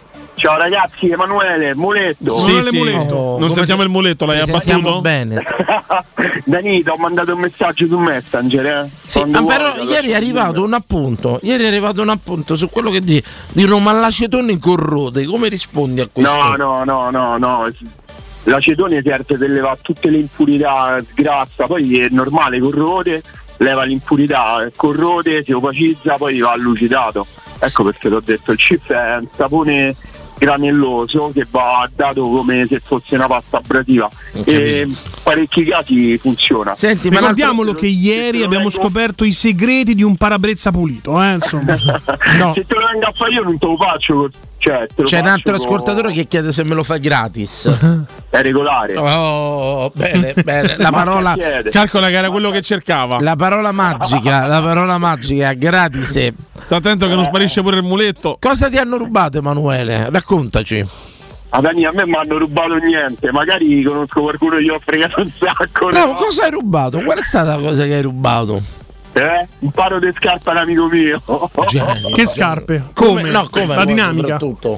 Sì, poi io di Nike, vabbè, ma te fa pubblicità. Sì, l'hai appena fatta, diciamo. Poi col massimo rispetto per il gruppo editoriale che ci ospita, credo che la Nike non abbia bisogno di noi. Assolutamente. Hanno Michael Jordan, insomma, per dire. Senti questa calcola, stavamo tipo al mare, questo mi fa, a me mi va di guidare, io ho fatto guardi questo che è un tradito. Non posso guidare, delle scarpe mie me le sono messe e me le sono lasciate, ma te parlo di 10-15 anni fa, quello non mi ha più richiesto le scarpe, niente. Io non saprete mai quando, però ho fatto una cosa bruttissima.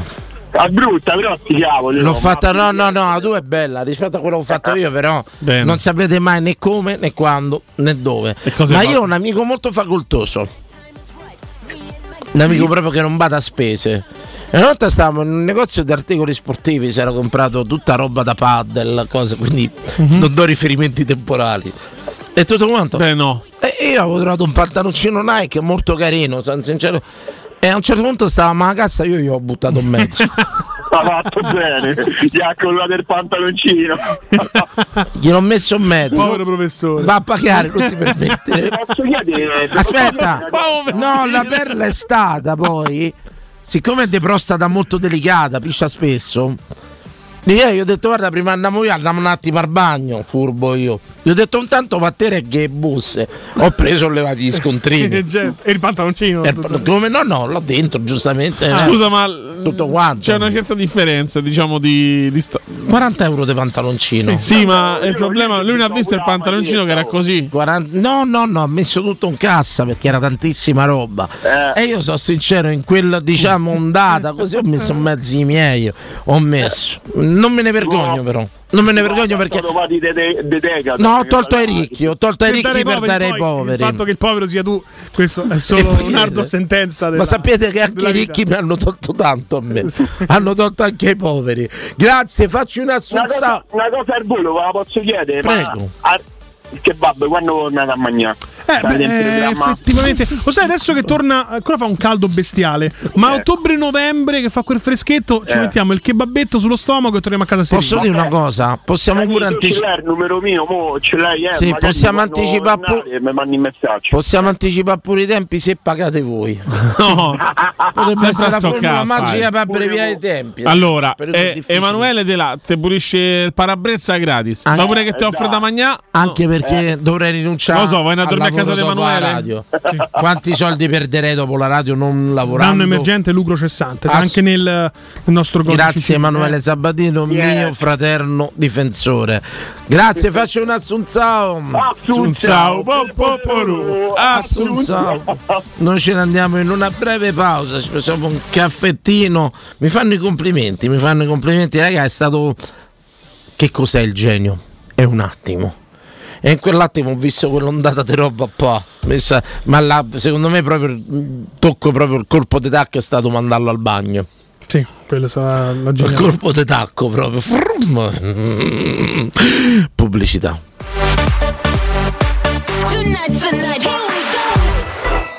Pubblicità. Nei ristoranti Pizzeria Rigatoni troverai fritti fantasiosi tutti fatti in casa, carciofi alla giudia, carne selezione Sakura, ampia carta dei vini e della buonissima birra belga alla spina con cui accompagnare la loro ormai famosissima pinza romana, lievitata fino a 96 ore. Rigatoni, sempre aperti in via Publio Valerio 17 e in viale Valpadana 34. Prenota su ristoranterigatoni.it.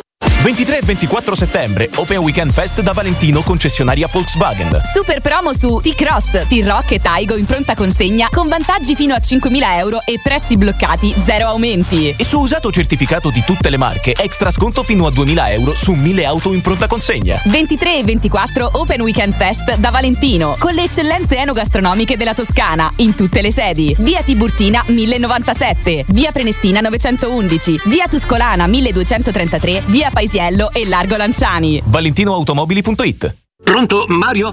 Stavolta ci sei? Sì, ci sono. Ecco, bravo. Allora ascoltami. Quelli di Ottica Salvagente ne hanno fatta un'altra. Tu dirai la solita promozione. No, caro mio, qui se non esagerano non sono contenti. Sconto 30% sul primo occhiale da vista, 50 sul secondo e 70 sul terzo. Oppure montatura omaggio se aggiungi i trattamenti. Ma come fanno? Secondo me... Ma dicevo per dire, non importa come fanno, tu baci subito con tutta la famiglia. Indirizzi su otticasalvagente.it. E guarda che ti richiamo, C'è un solo posto in Italia dove puoi salire a bordo di un cinema volante, sfidare la furia dei dinosauri, diventare il protagonista di Assassin's Creed, giocare sulla neve tutto l'anno e rilassarti nella cinepiscina.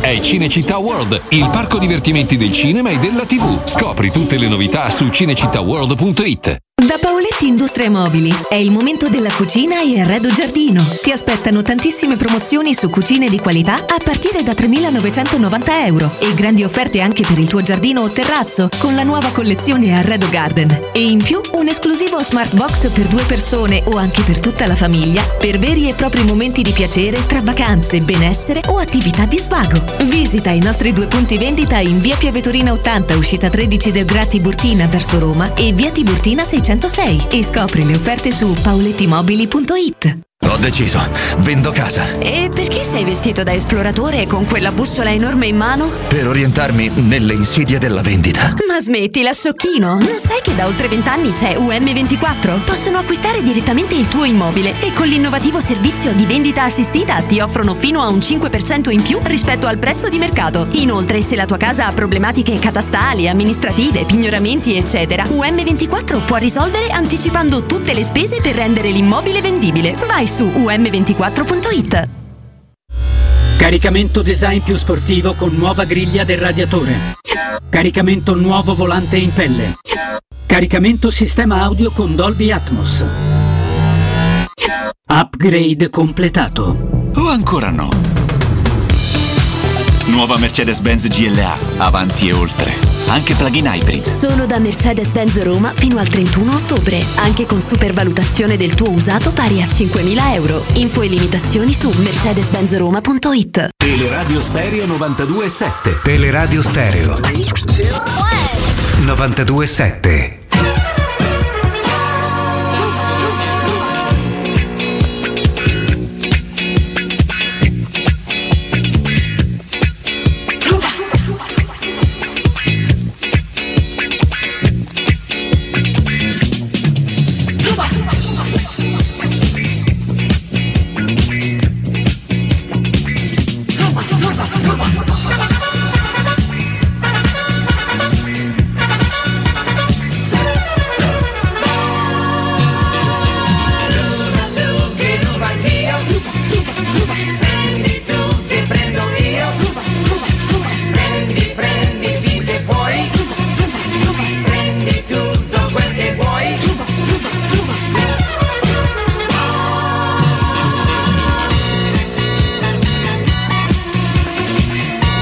faccio un'ultima domanda. Deve trovare qualche certezza in più nei giocatori chiave? Ci sono dei giocatori ancora un po' in ritardo di condizione? Ma qualcuno deve ancora sicuramente crescere, e poi a livello di collettivo possiamo sicuramente creare molto di più, perché giochiamo molto di più di quello che creiamo. Per tutti quelli che tornano dallo stadio, 068 Radio 1900, mio nonno ascoltava la radio, il tuo pure. 08 quella a valvole. 0688 52 1814. Una trasmissione noiosa a tratti, hai ragione. E ce l'abbiamo qua. C'è scritto peperone e salsiccia, penso che se la fa digerire fra un paio di mesi. Guarda, c'è un'antica leggenda che se il peperone è spellato, il peperone è digeribile. Stessa cosa dicono del fagiolo, lo sai? Sì. Se il fagiolo lo fai tritato, fai la crema di fagioli, non fai l'aria. Anche del cosa, no, a me vabbè, questo è un altro discorso. Vi abbiamo chiesto se vi hanno mai rubato qualcosa, o avete mai rubato qualcosa. Ve la racconto la mia? Sì, anche perché da te non me l'aspetterei mai. Cioè, tu sei il prototipo del bravo ragazzo. No, infatti mi è ma stato anche di fatto. quello che se fa qualcosa gli si legge in faccia. No, infatti mi è stato fatto. Cosa succede? Una persona, un giorno io sono in macchina, mi sto recando al lavoro, mi chiama e mi chiede e mi dice: Danilo, guarda, ho un po' di mal di testa. Io Alex. Vabbè. No, in quel momento era ancora Danilo. Prima del cambio. Se no, qua andavo avanti per calende greche. Allora, che succede? Mi chiama e mi dice: Danilo, guarda, io già sono arrivato al lavoro. Tu per caso stai arrivando? Non è che puoi passare in farmacia a prendermi una tachipirina? Un classico. Fatto, sì, non ci sono problemi, va benissimo. Mi fermo in farmacia, compro la tachipirina. Hai comprato la tachipirina? Sì. Devi comprare il paracetamolo. Costa l'equivalente. un terzo costa. Lì è. Si capisce che pasticche fatte in Thailandia dentro dentro dei baracche, bidoni, dentro i bidoni che cascano, la rimettono dentro e continua a mescolare. Quella gli dovevi prendere. Quella, guarda, allora sono andato, sono arrivato.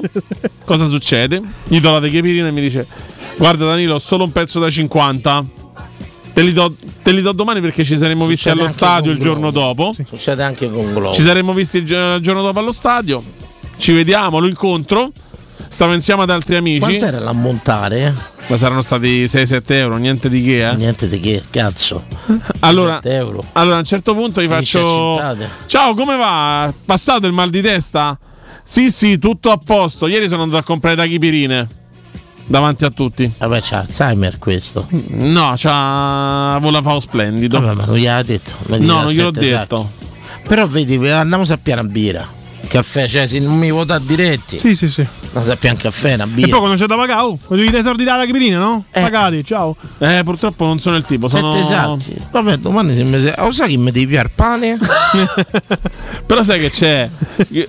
No, è diverso, nel senso domani ti fanno il pane parmigiano. Dopo perché non posso far nomi in diretta, però. Comunque mi sto specializzando in primi, lo sai, sono diventato bravissimo a fare i primi. Costa poco, la pasta costa poco, 150 grammi per un piatto, una va bene 150. Se fai 125 ora ci fai 4 pasti, È vero, l'ho pensato questo. Invece perché poi arriva all'ultimo e dici mangio troppo poco. Ho pensato 150, 200. Ah, ok. Professionista. Il premio della settimana. Esatto. Ho mangiato poco in mezzo alla settimana, il fine settimana mi abbuffo. Scarico dei carboidrati, capito? E tutto quanto. Abbiamo una fragrante diretta? Ragazzi, laziali in macchina, chiamateci. Mi raccomando, di giubilo, Radio 1900, la radio che ascoltava tuo nonno. Walter Rannicchiarico. In una volta ho fatto da palo a un furto in un appartamento. Oh, vedi, questa è una tua Io mi dissocio. Ma perché non c'è bisogno? No, basta leggere tutto il messaggio, per non niente di che. Una battuta. Io una volta ho fatto un palo a un furto in un appartamento. Mi pare fosse una colonnina con un simbolo che ricordava il nostro tifo, ma non ricordo bene i dettagli. Forse questa è una storia che a te ti verrà. No, assolutamente no, non c'entra nulla. Assolutamente. Pronto? Ciao amica Guilotto. Ciao. Benvenuti sulla Lazio, siete voi, Già è fair, Namo? No, devi dire il dai, facciamo ascolti. Bella Dani. Ciao Jeff. Ciao Jeff. Come va? Bellini, ciao Manuele, ciao Danilo. Grande Jeff. Ciao. Grande Jeffer. Dani, Marcella ho dovuto sopprimere ieri. Ah, è arrivato il giorno, è arrivato. Stava, non mangiava più, non beveva più. Non so manco io, l'ho trovata la forza. Che ti ha detto il veterinario, che era ora? Sì, il veterinario mia sorella che gli ha detto che il cane non mangiava più, non beveva più, allora ha detto vabbè, allora tocca farlo. Se ne sa conto. Però ma manco poteva darmelo, lo sai, che quello devono fare tutto loro, ma sì. ha dato io lo azzotterà da solo. Ah, ma è vero, per legge non te lo dovrebbe dare, è vero? Non te lo dovrebbe dare per legge, quindi lei il lavoro solo non ha fatto. Ma l'hai sotterato la residence? Sì, sotto c'è il campo sportivo, che ho fatto la tomba, la lapide. Che è un campo da calcio? Sì, c'era un campo da calcio, adesso sono cresciuti tutti gli alberi. Ah, non si può giocare? No, era bello come campo, avevamo ripulito tutto. Ci dispiace. E poi sono ricresciuti per campo? No, per il cane. L'hanno tenuto, hanno fatto un disagio. Capito? Hanno trascurato, nessuno se ne è fregato e con la che gli ha finito così. Peccato Jeffer. Come ti senti? Ieri ero distrutto, oggi sto meglio, perché non ho mangiato per 2 giorni. Oggi mi provo a mangiare un piatto di lasagne. Ma adesso stasera che tu mangi la sera, la notte? La notte, io mangio da notte, da mezzanotte in poi, non mangio prima, mangio una volta al giorno, Manuele. No, dico adesso finisce la trasmissione e inizi a mangiare? Certo. Preciso, come finite voi mi metto Sport Italia e via. Sport Italia? Sport Italia. Ah sì, ho capito. Mannaggia a te. Mi ha detto Pincitiello e Pedulà. Sì, no, la trasmissione piacevolissima. Valentina, tutte Valentina si chiamano. Tutte belle ragazze poi, Valentina Ballarini è stata anche qui. Dico pure là, tante belle ragazze, buon gustaio. Grande romanista.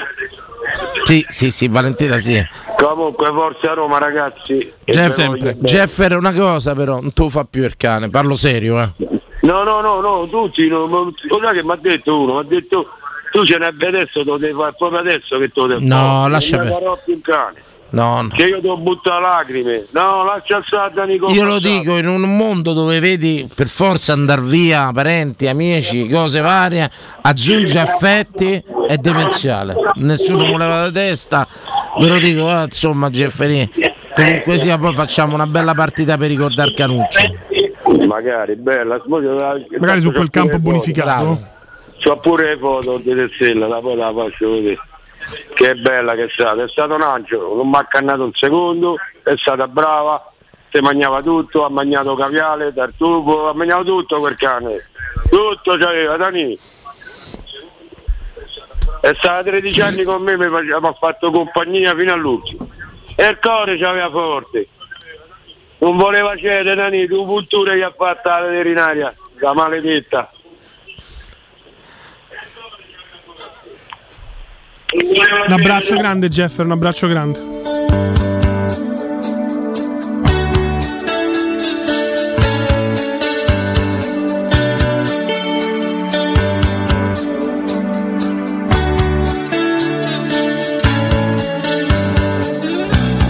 Cosa ci fai in mezzo a tutta questa gente? Sei tu che vuoi, o in fin dei conti non ti frega niente, tanti ti cercano, spiazzati da una luce senza futuro, altri si allungano, vorrebbero tenerti nel loro buio, ti brucerai, piccola stella senza cielo.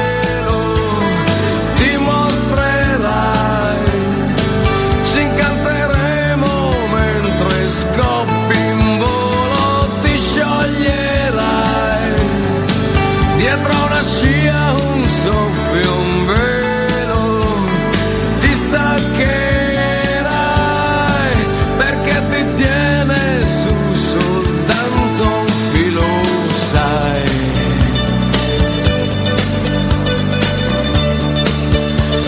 E rientriamo per tutti i scommettitori con i risultati della serata di Champions League. È andata in scena la prima giornata di Champions League il martedì, quindi prima giornata anche da calendario. Il Milan 0-0 con Newcastle, pareggio 0-0.